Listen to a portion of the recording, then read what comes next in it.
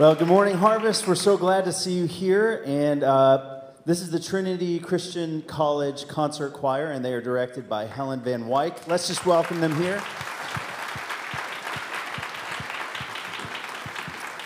We are thrilled to have them here with us today and just to have them lead us in worship in different ways for us. And we're glad that you're here. Why don't you stand up? Let's all stand, and we're going to welcome each other here to church this morning.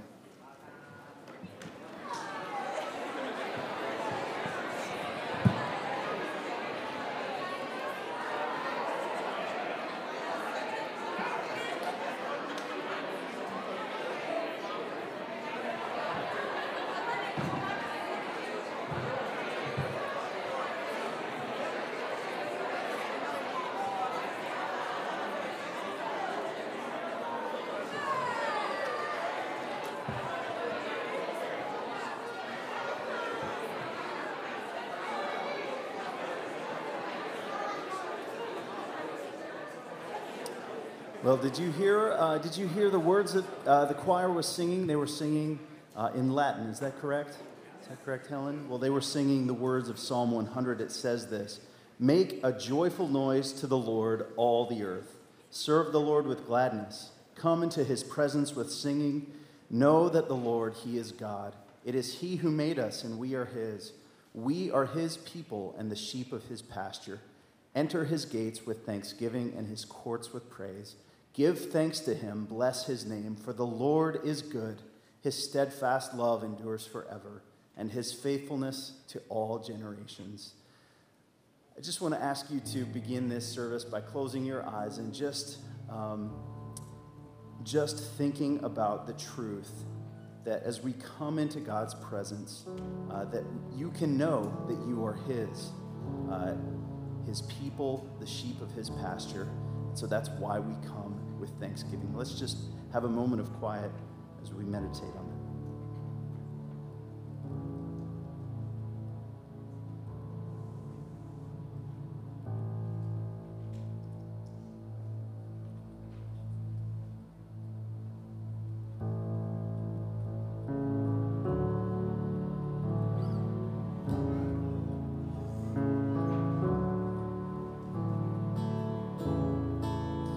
Are you hurting and broken within, overwhelmed by the weight of your sin? Jesus is calling. Have you come to the end of yourself? Do you thirst for a drink from the well?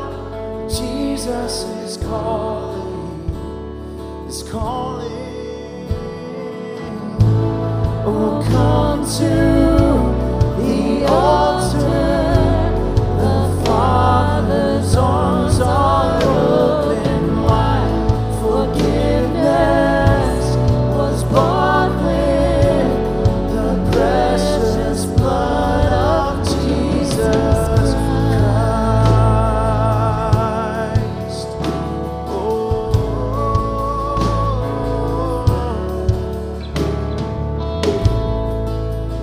Leave behind your regrets and mistakes. Come today, there's no reason to wait. Jesus is calling. Bring your sorrows and trade them for joy. From the ashes a new life is born. Jesus is calling. Oh, come to the altar. The Father's arms are open wide. Forgiveness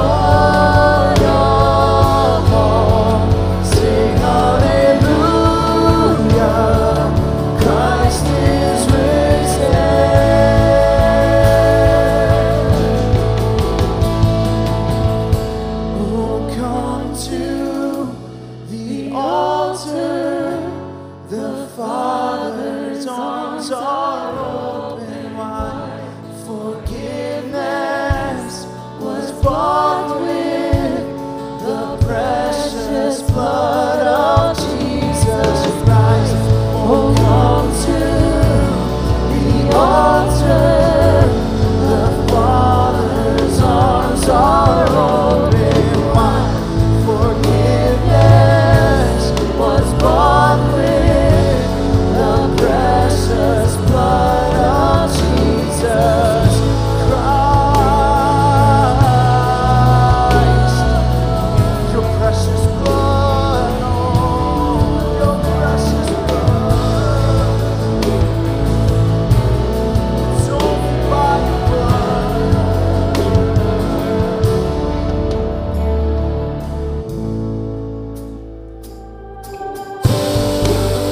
All right, Harvest, come on. We're going to tell the story of our salvation. Come on, sing. Who breaks the power of sin and darkness, whose love is mighty and so much stronger. The King of glory, the King above all kings. Who shakes the whole earth with holy thunder, who leaves us breathless in awe and wonder. The King of glory, the King above all kings. We're amazed. This is amazing grace. This is unfailing love. That you would take my place, that you would bear my cross, you would lay down your life, that I would be set free. Oh, Jesus, I sing for all that you've done for me. Come on, put your hands, come.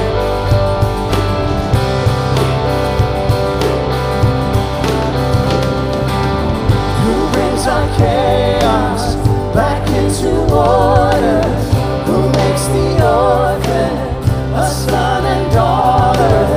The King of glory, the King of glory, and who rules the nations with truth and justice, shines like the sun in all of its brilliance.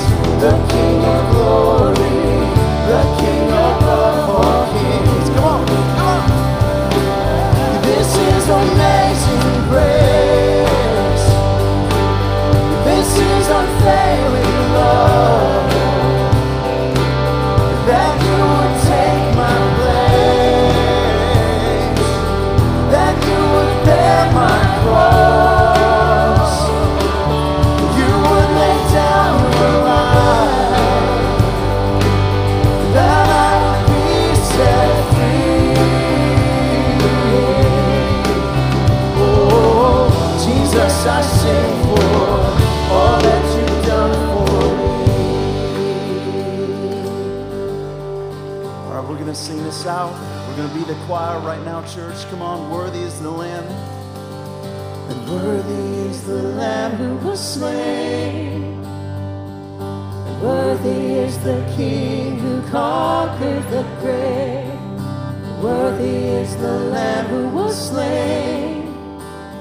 And worthy is the King who conquered the grave. Sing worthy. Worthy is the Lamb who was slain. And worthy is the King who conquered the grave.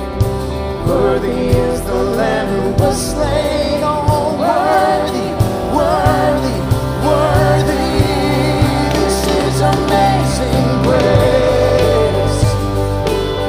This is unfailing love.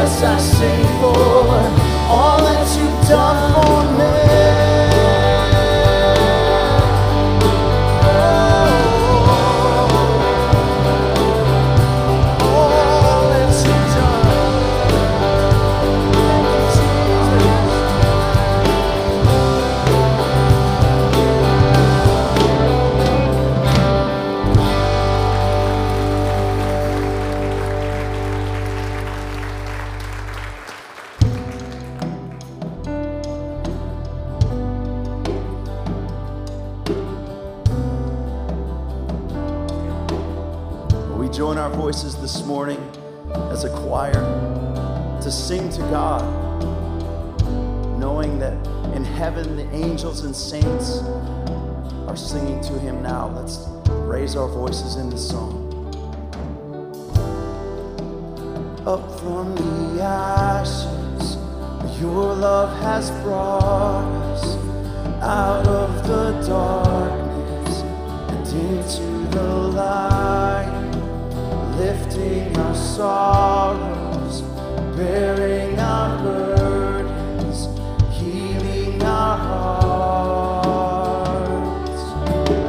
And to our God we lift up one voice, to our God we lift up one song, to our God we lift up one voice, singing hallelujah. To our God we lift up one voice, to our God we lift up one song, to our God we lift up one voice, singing hallelujah.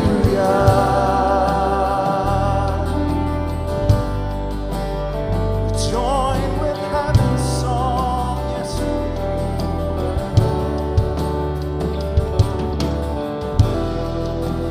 Chains have been broken, eyes have been opened, an army of dry bones is starting to rise. Death is defeated. Come on. We are victorious, for you are alive. Thank you, Lord. To our God we lift up one voice, to our God we lift up one song, to our God we lift up one voice, sing hallelujah. To our God we lift up one voice, to our God we lift up one song, to our God we lift up one voice. We'll make his praise, we'll make his praise glorious, glorious, glorious. For his name is glorious, glorious, glorious. Make his praise glorious, glorious, glorious. We'll shout his name glorious, glorious, glorious. To our God we lift up one voice, to our God we lift up one song, to our God we lift up one voice, singing hallelujah. To our God we lift up one voice, to our God we lift up one song, to our God we lift up one voice. Make his praise glorious, glorious, glorious. For his name is glorious,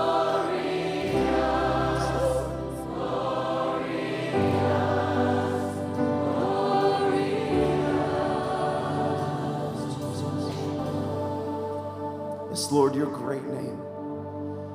We can imagine now what it must be like in your presence, in your throne room, the splendor and majesty of our King, who for the joy that was set before him suffered the shame and scorn and rejection and abuse and went to the cross and has been exalted to the right hand of God the Father and reigns there and will reign forever. And there will be a day when the whole earth will be full of his glory. Jesus, we sing holy to you. There is none like you. Holy, holy, holy, Lord God Almighty.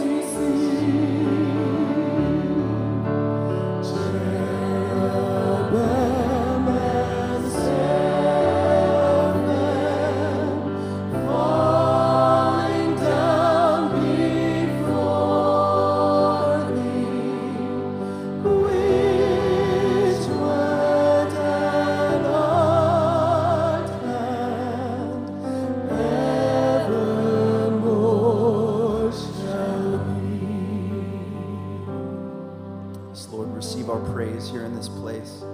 Be blessed and honored as we sing to you, our King and our God. We pray this together in Jesus' name, and all God's people say, Amen.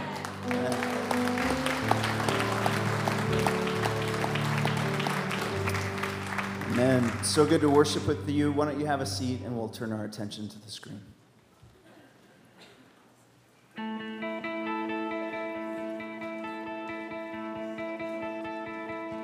If you're visiting Harvest for the first time today, we're glad you're here. Stop by one of the connection tables and learn more about who we are and how you can connect. We want to know you're here today. If you're seated at the left side of your row, pick up the connection book and fill out a prayer request. We'd love to pray for you. When you're finished, pass it down the row. It's the final week of Invite a Friend Month, so be bold and invite a friend. And don't forget to write how many guests you invited in the connection book.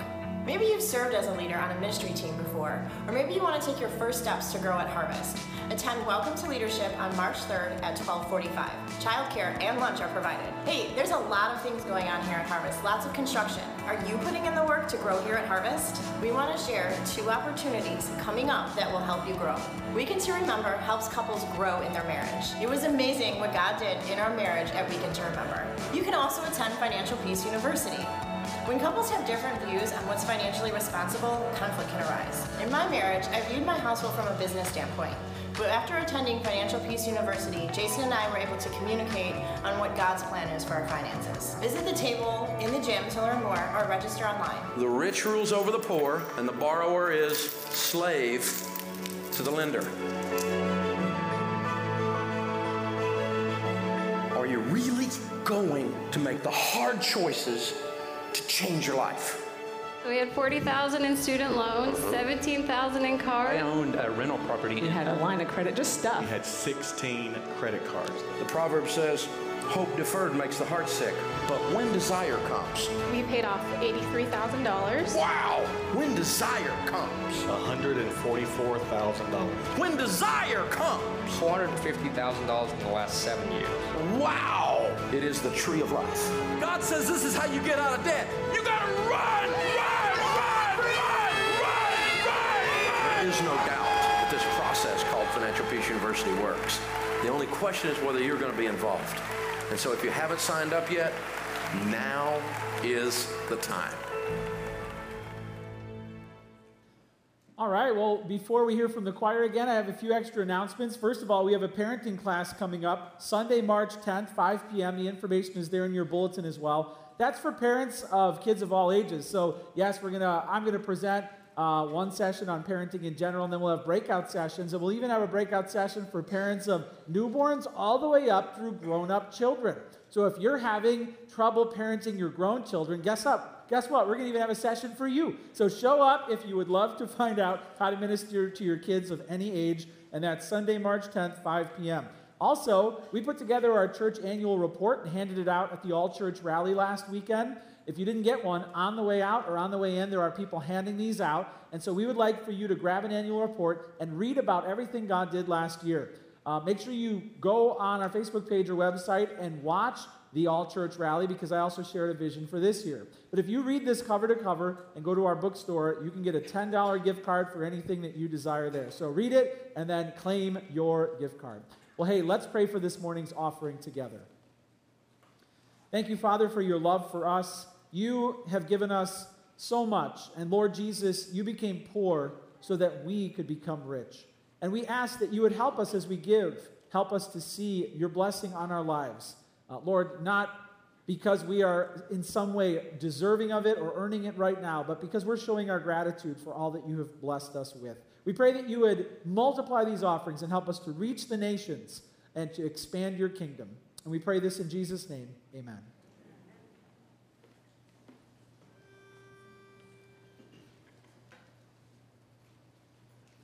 Death shall not destroy my comfort. Christ shall lead me through the gloom, down hills and some heavenly convoy to escort my spirit home. Oh, hallelujah, how I love my Savior. Oh, hallelujah, yes I do. Oh,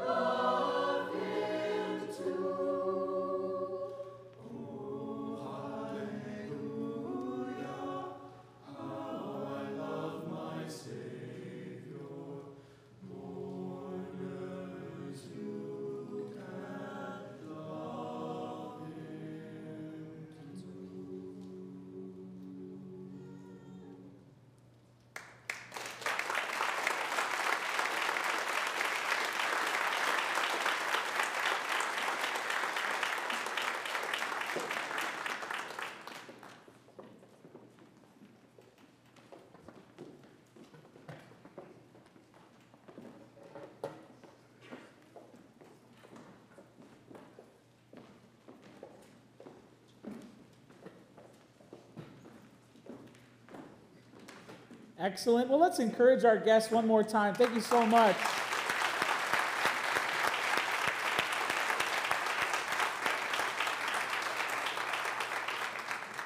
Well, the series is called Romans, Nail It Down. The sermon is called Dead to Sin, Alive to God. Open your Bibles up to Romans chapter 6. The question that we are answering today together is this: who are you trusting to fix your sin problem? Who are you trusting to fix your sin problem? When you have a problem that needs to be fixed, you're pretty picky and selective in who you will choose to solve it. If you had plumbing problems at your house or electrical problems at your office, you would be careful who you called to solve that problem. AT&T has a funny line of commercials out right now, and the tagline is like, okay is not good enough, or okay is not whatever. So check this commercial out about picking a mechanic. Hey, how you doing? Phil, are you guys good with brakes?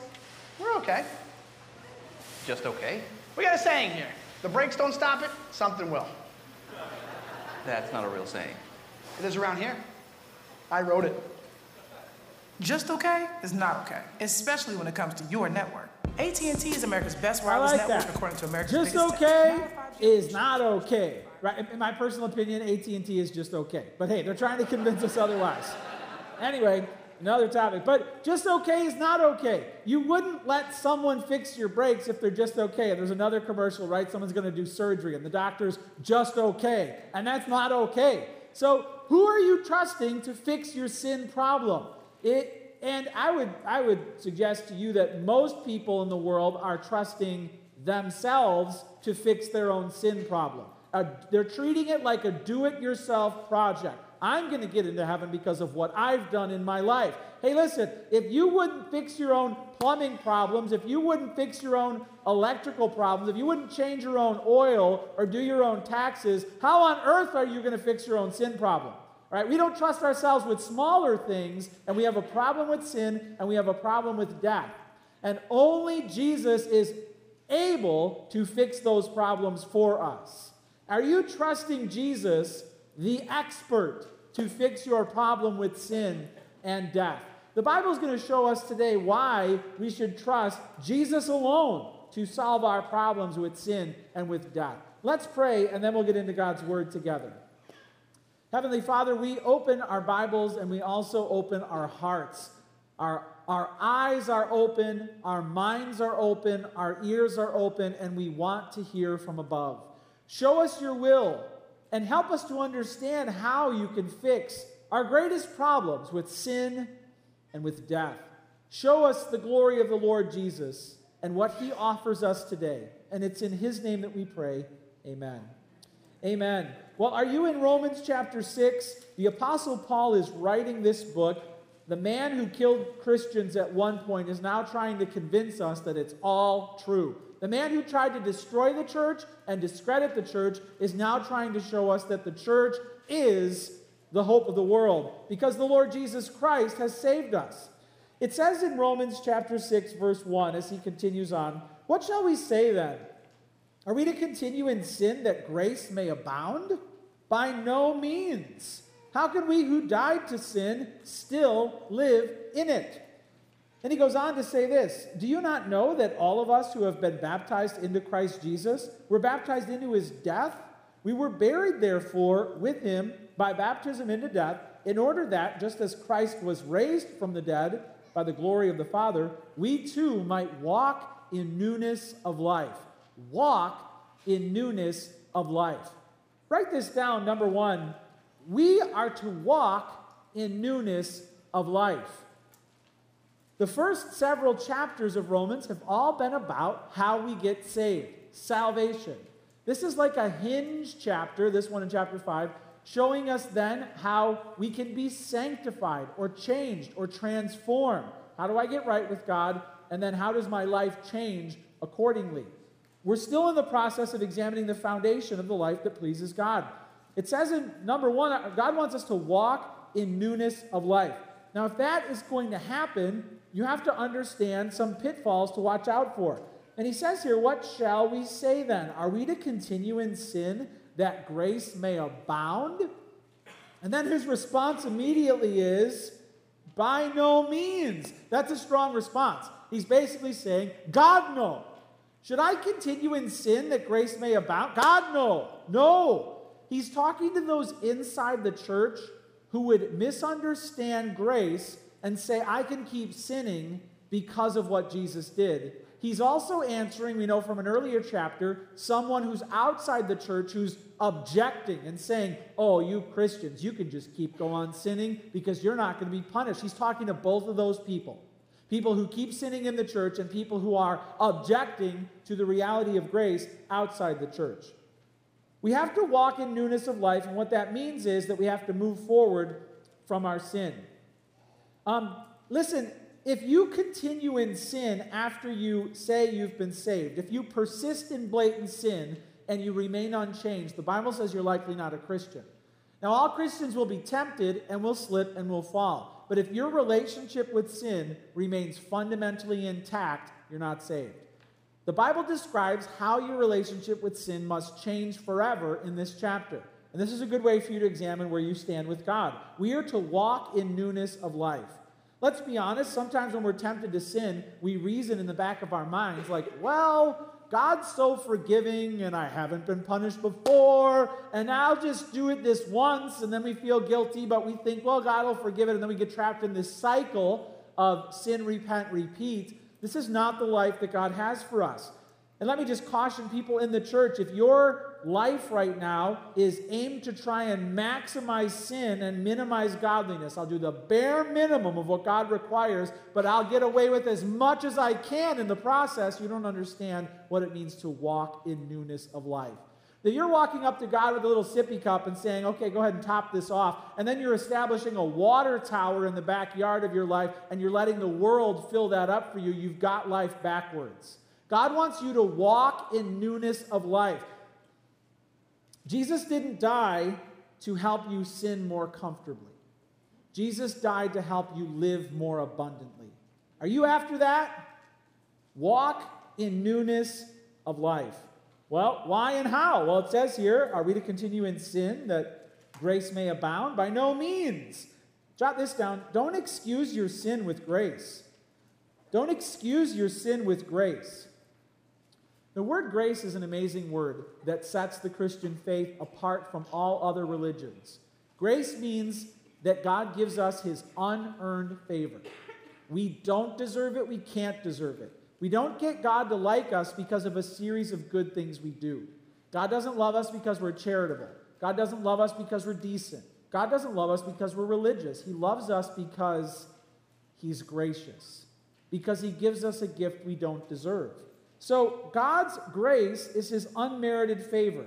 Now, when people hear that we have God's forgiveness free, that we have been forgiven of all of our sins, sometimes those people say, that sounds too easy. How many of you have heard people object to our faith by saying something like, oh, so you can just kill someone and ask for forgiveness and you just get forgiven? Raise your hand if you've heard that objection to our faith. Forgiveness is too easy, too fast, and Christians can get away with murder, right? Now, I've got to admit, before I was saved, I didn't get saved until I was in college. Before I was saved, this is one of my biggest objections to the Christian faith. Oh, so you could just be a serial killer, and then at the very end be like, sorry, God, and go to heaven? I don't like it. I don't buy it. What I had a problem with, though, was not biblical faith. I had a problem with something that is not allowed in the Bible. According to the Bible, no one will be allowed to live a horrendous life, right? And then at the end to just pull a parachute that they don't mean and just escape the consequences of their actions. That's not a biblical faith. Someone who's so malicious and in the end they know that they're just going to try and get away with it, but they still have a filthy heart. That's not the way Christianity works. And the Bible is calling out anyone here who would say, I'm going to take advantage of God's graciousness and fill my life with sin, right? And then at the end, maybe be like, sorry, that's not the way Christianity works. We're not supposed to excuse our sin with grace. We're supposed to walk in newness of life. But let me just say this. Maybe you're here today and this is your objection. You're like, I can't believe this Bible thing because you can just get away with anything. let me just reassure you that the accurate biblical form of faith accounts for every sin being punished justly. If you think you're going to arrive at heaven one day and you're mortified at the thought that you're going to run into somebody, who doesn't belong there, let me reassure you. If you chose to waste the first 1,000 years of heaven looking through the file folders and making sure God got it right, you will find no injustice. There won't be a shred of injustice in heaven. No one will be there unless they belong there justly. Now, if you go down to Cook County and you start thumbing through the records, how long do you think it would take you to find some injustice, some inconsistencies? Not long. But if you were to choose, if you really, I love Law and Order, I like the crime shows, and I'm going to go through those records, you'll find no injustice. There will either be people who were punished justly and sent to hell forever, or there will be people who were led into heaven on a just basis, meaning their crimes were paid for. And this text explains how that happens as it unfolds. God will not excuse your sin in the name of grace, and so we should not say that that's the way it will happen. Listen, if you object to hypocrites, if you've been hurt by Christians who said they were Christians but they were sinning, if you saw a church that was really filled with vipers, God's against that. That's not God's way. That's not God's plan. And let me just invite you to make sure that you separate what people did in the name of Jesus and what Jesus really did. All right, don't confuse that. If I were to take someone's coat in this room, right, Ron, if I were to take Ron's coat and then go rob a bank and then give it back to him and be like, here you go. And then they arrest him and they're like, oh man, you're in big trouble. And he's like, what? We saw you on the camera. We saw that coat. It would be very easy for him to be like, I didn't do it. That guy over there stole my coat and did it, right? Now listen, if somebody was wearing a little jersey that said Jesus and they did something that hurt you, don't blame Christ, right? Don't blame Christ. They took his name and did something wrong with it. But don't blame him. And the same thing with the church. The church wasn't the problem. It was the sin that was the problem. Maybe it's time for you to open your heart back up to God and to the church and to the Lord, and to reconsider what the Bible really says. The Bible says that anyone, even the vilest offender, even the most sinful person on the planet today, has hope of getting into heaven. Not unjustly, but justly. And that should make you wonder, how can it be? We're called to walk in newness of life. We're not called to excuse our sin with grace. And then, jot this down, because the power of sin is broken. Walk in newness of life because the power of sin is broken. Look at verse 2. It says, by no means, how can those who died to sin still live in it? Do you not know that all of us who have been baptized into Christ Jesus were baptized into his death? We were buried, therefore, with him by baptism into death, in order that, just as Christ was raised from the dead to the glory of the Father, we too might walk in newness of life. The power of sin is broken, and the Bible says that baptism actually illustrates how that happens. Now, I was baptized as a baby in the Catholic Church, which was like my first faith tradition, but I really didn't get saved until I was a freshman in college. You want to see a picture of College Ryan? You want to see that? Here's a picture of College Ryan. That's me, and that's my girlfriend, Lauren.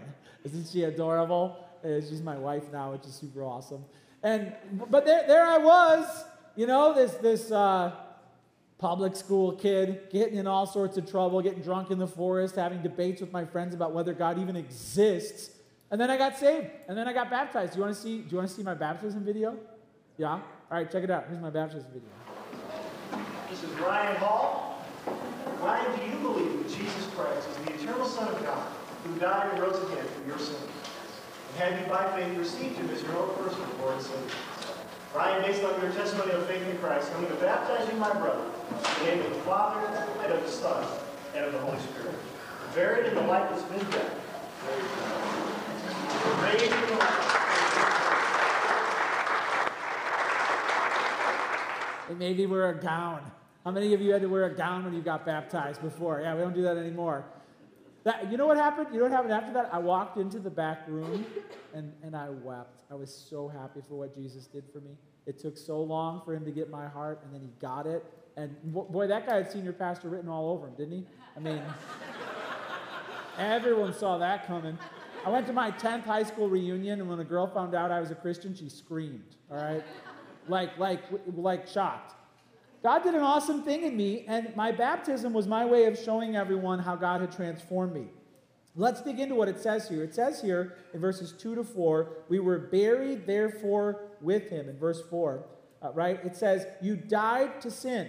You died to sin, past tense. It says, do you not know, verse 3, that all of us who have been baptized into Christ Jesus were baptized into his death? Now, this can get confusing because what it's teaching is when we were saved, we died.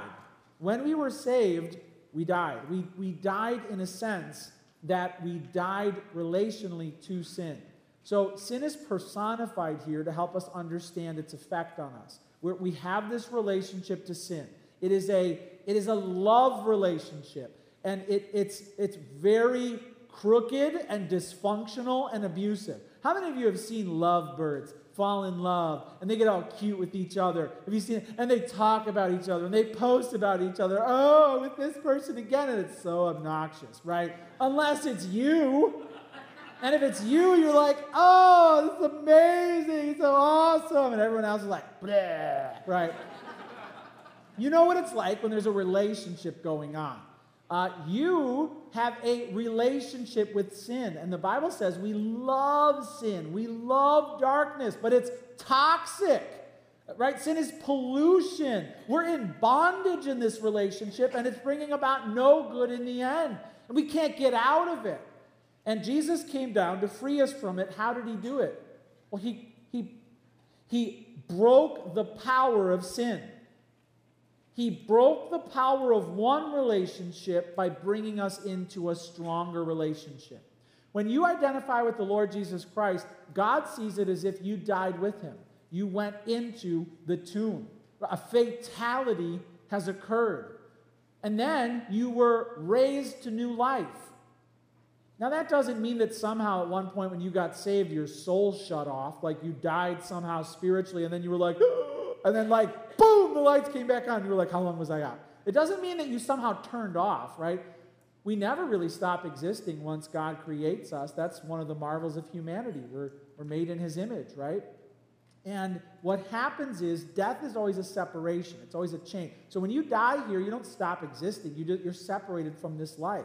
Right? And even in the next life, when people are judged and they go to hell, that's called the second death. But yet again, they're still not unliving. They're still not, they're living. They're just separated from the eternal life. So death is not a ceasing of existence. It's a transformation of existence. And so when it says here that you died with him, it means your relationship to sin was severed. You died to sin. Right? It would be like a parent getting so fed up with a child saying, you're dead to me. It's a relational thing, and it's final, and it's fatal. So have you died to sin?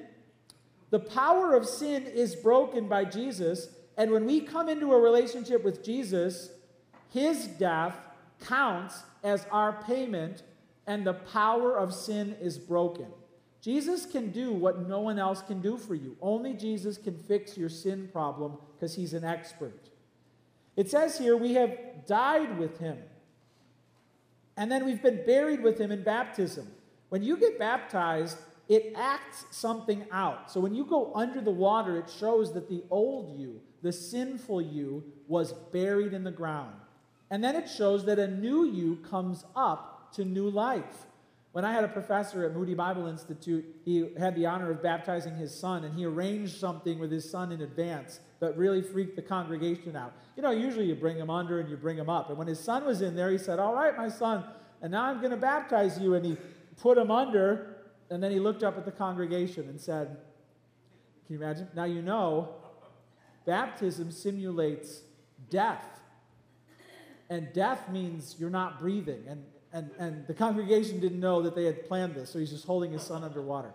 And he's like, and baptism symbolizes death. And what would it be like if the baptism, and his son's still under, truly resembled coming back to life? And then his son shot up out of the water. It was like,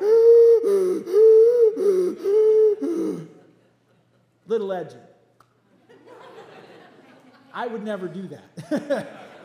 But it makes the point. Baptism shows that spiritually you died and a brand new baby you, a new creation, came to life. Do you see how that shows how we should walk in newness of life? Jesus didn't come into this world so you can just watch your language on Sunday morning while the Christians are around. Okay. He didn't just come into the world so you can once a week mow your sins and let them grow back. He came into the world so that you can enjoy abundant life, so that you can be risen. The power of sin is broken. Live like that. Your relationship to sin is different. Live like that.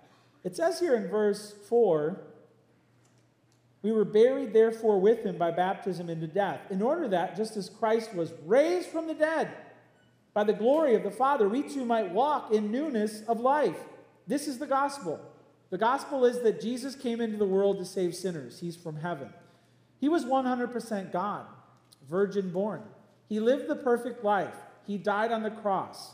On the cross, the wrath of God was poured out on him. The full payment for your sin was made. Then he died and he was thrown in the tomb, and death is the final payment for your sin. But on the third day he was raised to new life, and he was exalted to the right hand of God in heaven, where he rules now. All authority in heaven and on earth has been given to him. That makes Jesus one of a kind. Jesus is the only expert who can solve your problem with sin and with death. Have you trusted him as Savior and Lord? Walk in newness of life.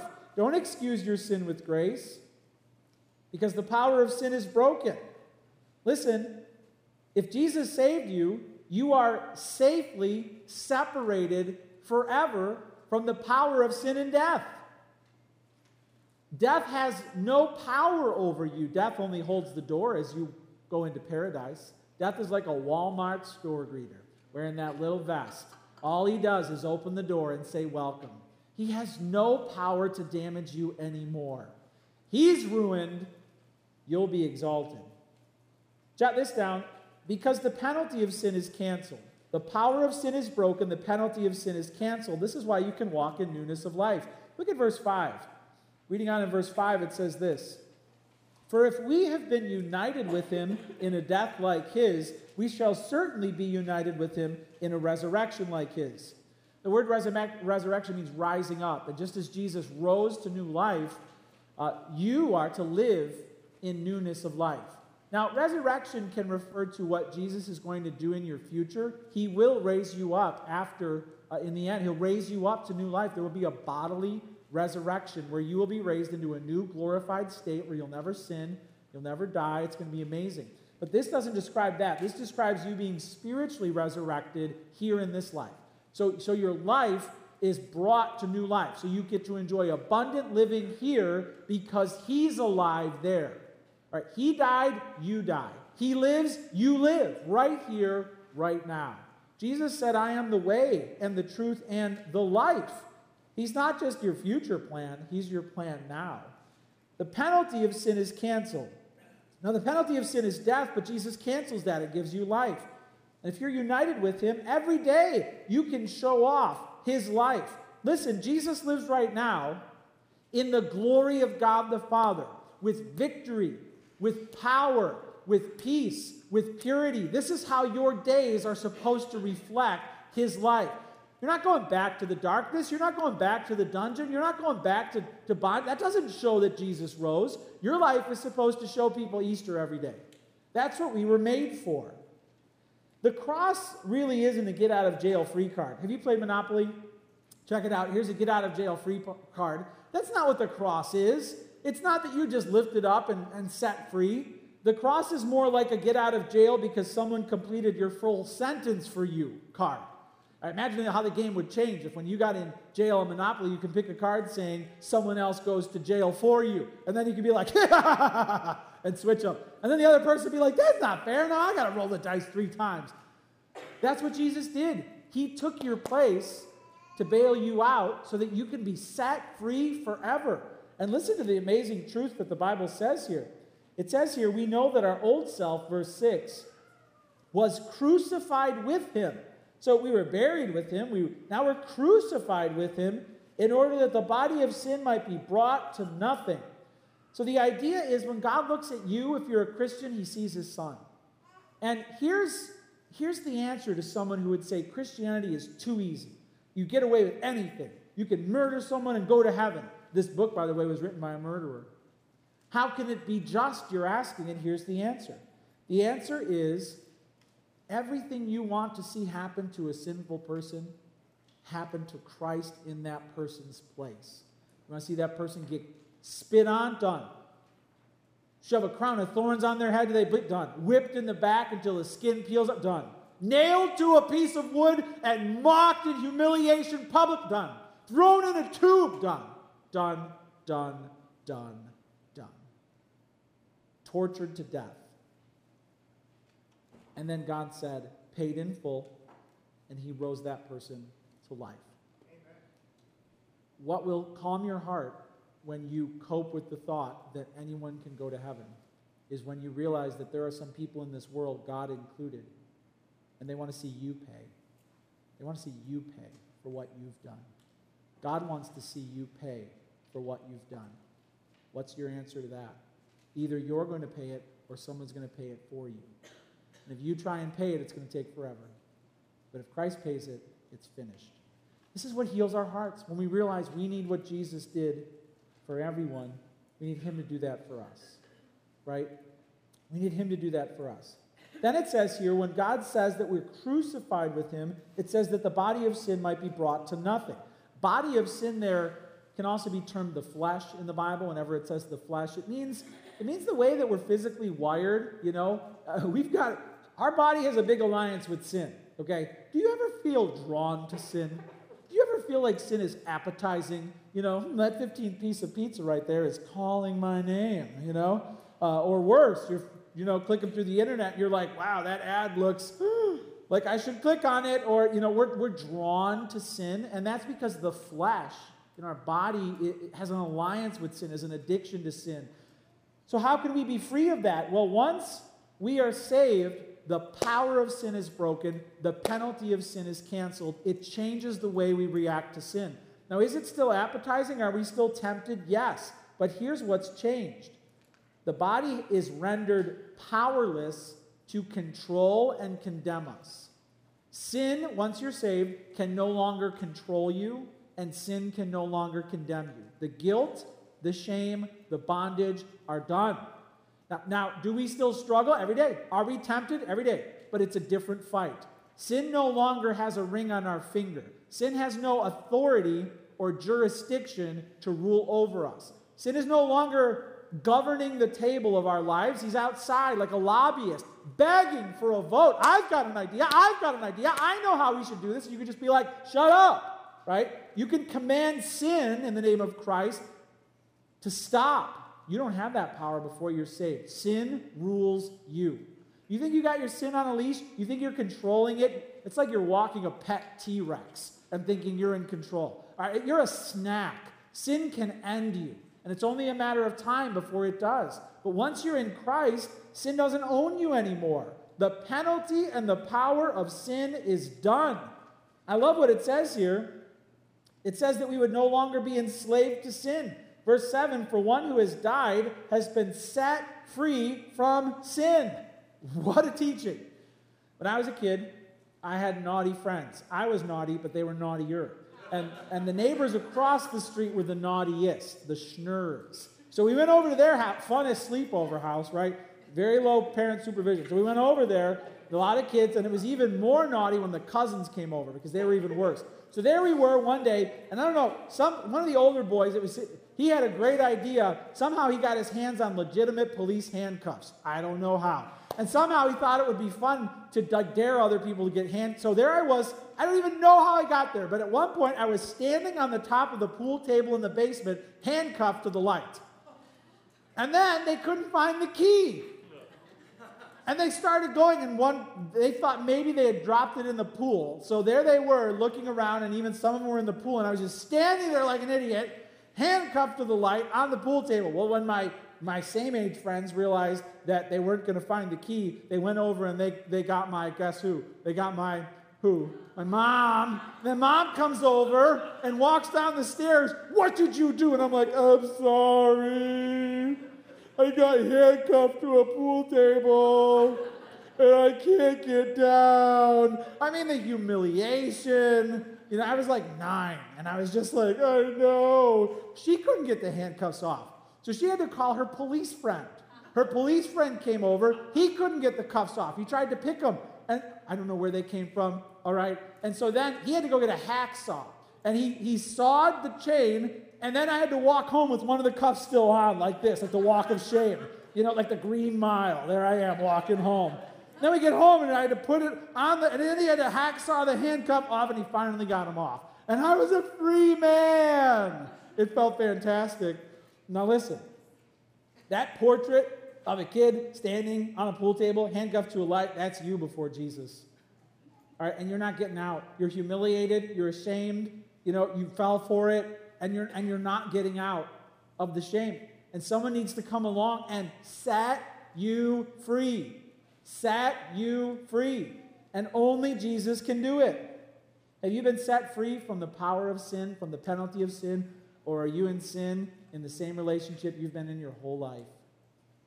Number 1, walk in newness of life. It's only a 2-point sermon. Number 2, trust Jesus to give you new life. Trust Jesus to give you new life. You can't walk in it until you have it. And reading on in verse 8, it says this. Now, if we have died with Christ, we believe that we will also live with him. We know that Christ, being raised from the dead, will never die again. Death no longer has dominion over him. For the death he died to sin once for all. But the life he lives to God. So you also must consider yourselves dead to sin and alive to God in Christ Jesus. Hey, trust Jesus to give you new life. Trust Jesus to give you new life. It says in verse 8, if we've died with Christ, we believe we will also live with him. Live with him. Jesus came to give you new life. John Paul Sartre was a existentialist philosopher, and he lived in a day when so much was being learned and so much was being changed. And interesting, his observation on reality, of course, he wasn't a Christian, and here's what he said. He said, everything has been figured out except how to live. Everything has been figured out except how to live. We still don't know how to live. God wants you to figure out how to live. God wants you to figure out how to live. He wants you to share in the abundant life of his Son. To get there, you need a new relationship with sin, and you need a new relationship with death, and only Jesus can give that to you. Now, some in here, some in the world might be saying, this stuff is so obsolete. I mean, Jesus, the Bible was written, and I don't even know if it's trustworthy. Jesus, the book is filled with myths.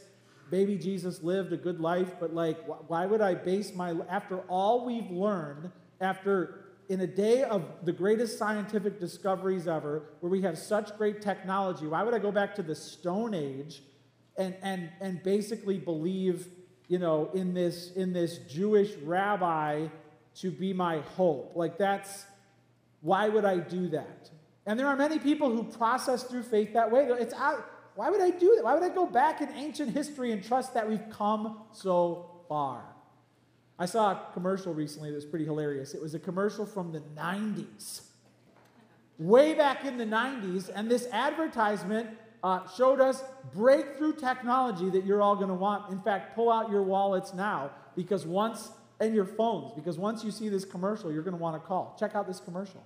Talking on the phone getting out of hand? Look out! You need Phone Relief, the ultimate in hands-free phone design. Watch. Simply attach the special double back fastener to any phone. Then attach the Phone Relief headset. It's that easy. Hands-free, pain-free. You'll wonder how you ever lived without it. It's perfect for remotes. Now talk hands-free anywhere, anytime. Office work is a pain for Mr. Phone on the Neck, but you won't miss a beat with hands-free freedom. A must for the entire office. Work goes quicker and easier. The padded headset removes the easily and is fully adjustable. Best of all, Phone Relief works with your favorite phone. An amazing breakthrough product you'll use every day. Now only $12.95. Call toll-free to order by credit card and make this your last phone of the neck call.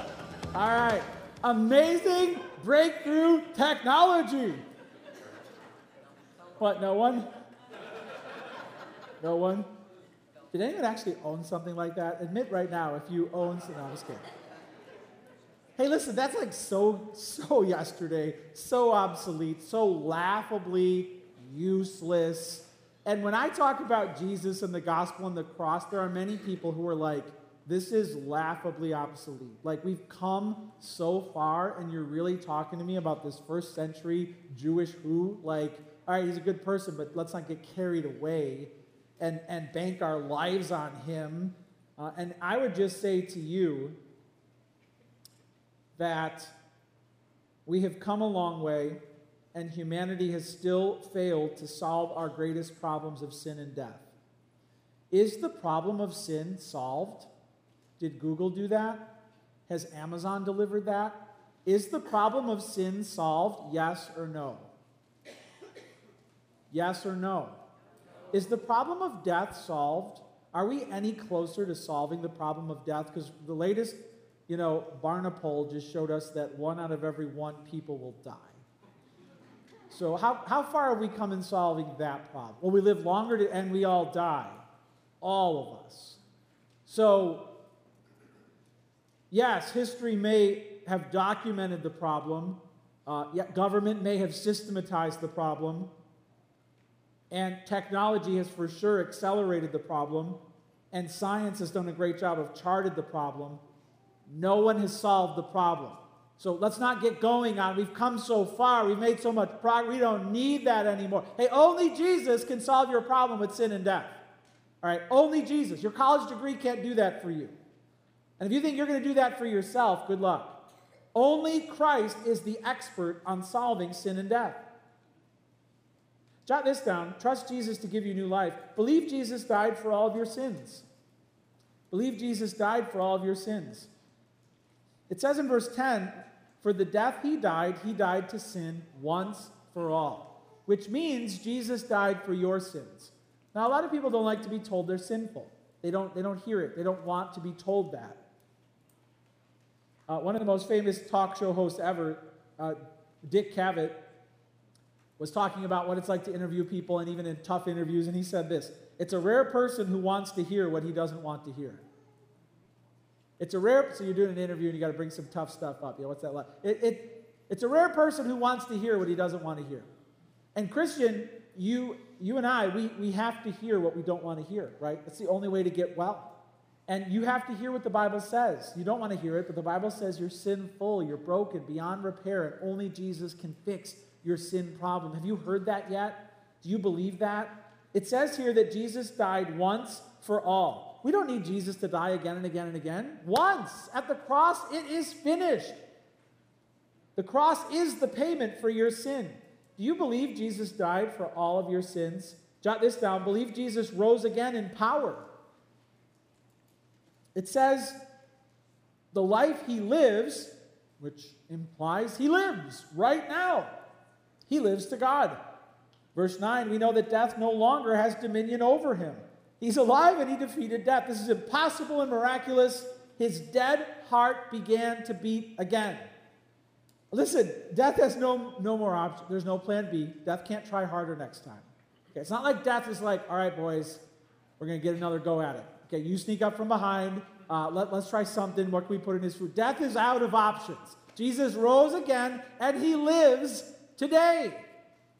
Death has no power over him, no dominion over him. This is why Jesus is the only one who can promise you life after death. No one else has walked those dark trails and come back. Only Christ. Now, yeah, there were some people in the Bible who died and came back. Lazarus came back. Elijah and Elisha raised the dead, but those people died again. Okay, became very inconvenient when they had to plan the second funeral for these people. Great that they got some bonus years, but then they died again. I don't know if the policy covered that. Okay. Jesus' death and resurrection was one of a kind. No one died and came back like that in a glorified state. Jesus rose again in power. And that's the way he wants you to live. He won the fight for you. And he wants you to have new life. Jot this down. Believe Jesus lives to save those who trust him. It says in verse 11, so you also must consider yourselves dead to sin and alive to God in Christ Jesus. The word there, consider it, means to reckon it, to believe it, to make it so, to bank on it. Dead to sin, alive to Christ. And let me ask you this. Do you live like Jesus is everything to you? Do the people who know you best say Jesus is the most important person in your life?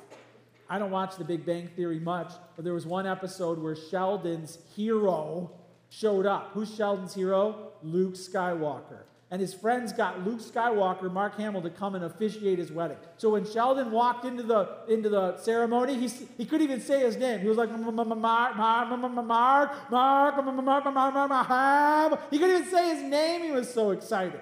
And then finally, when he got it out, he said, I have 3,000 things for you to sign when this is all done. All of his collector's items, all of his Star Wars memorabilia, he wanted autographed now. It was clear to everyone who knew him who his hero was. Hey, do the people who know you best know Jesus is everything to you? Or if we were to ask them on a scale of 1 to 10 how important Jesus is to you, would they be like, 2? 1? 2? Do you believe Jesus lives to save those who trust him? Listen, knowing Jesus is the supreme joy of this life and the unfading joy of the next life. Honestly, when I was in college making my mind up about the faith, there came a point where I knew it was true. And maybe you're there. Maybe you know it's true. Maybe you were raised in the faith and you know it's true, but I didn't want it to be true. You can get stuck in there for a long time. You know it's true, but you haven't taken the step of faith yet. And let me just say this. If you know it's true, every day people cross over into the next life unprepared for the fate that awaits them. Don't wait until time seals your fate for you. You can live abundantly now. You can die confidently now. You can go to paradise for eternity, but you have to cross the line of faith today. There is no reason to put it off any longer.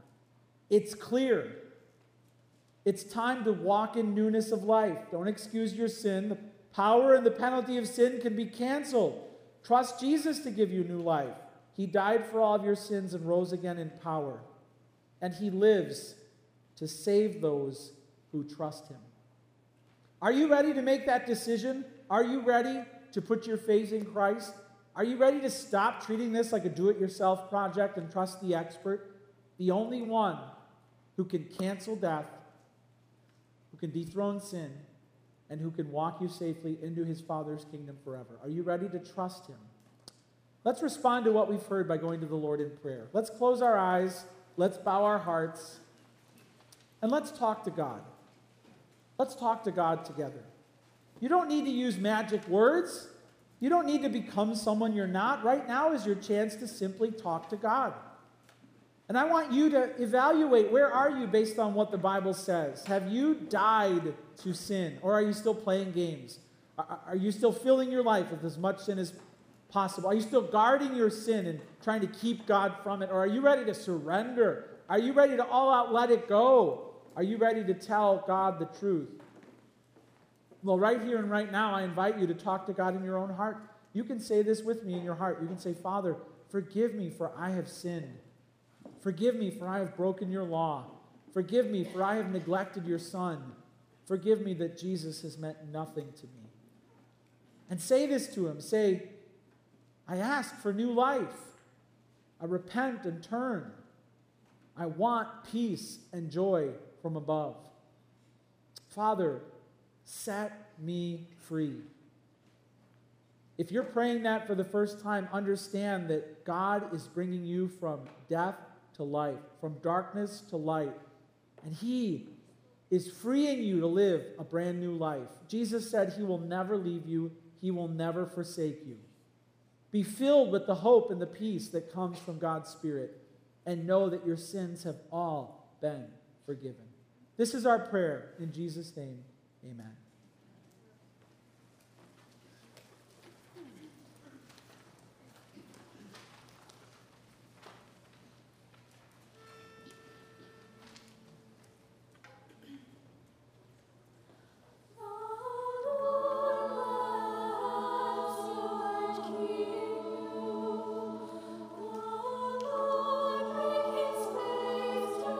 Shine upon you and be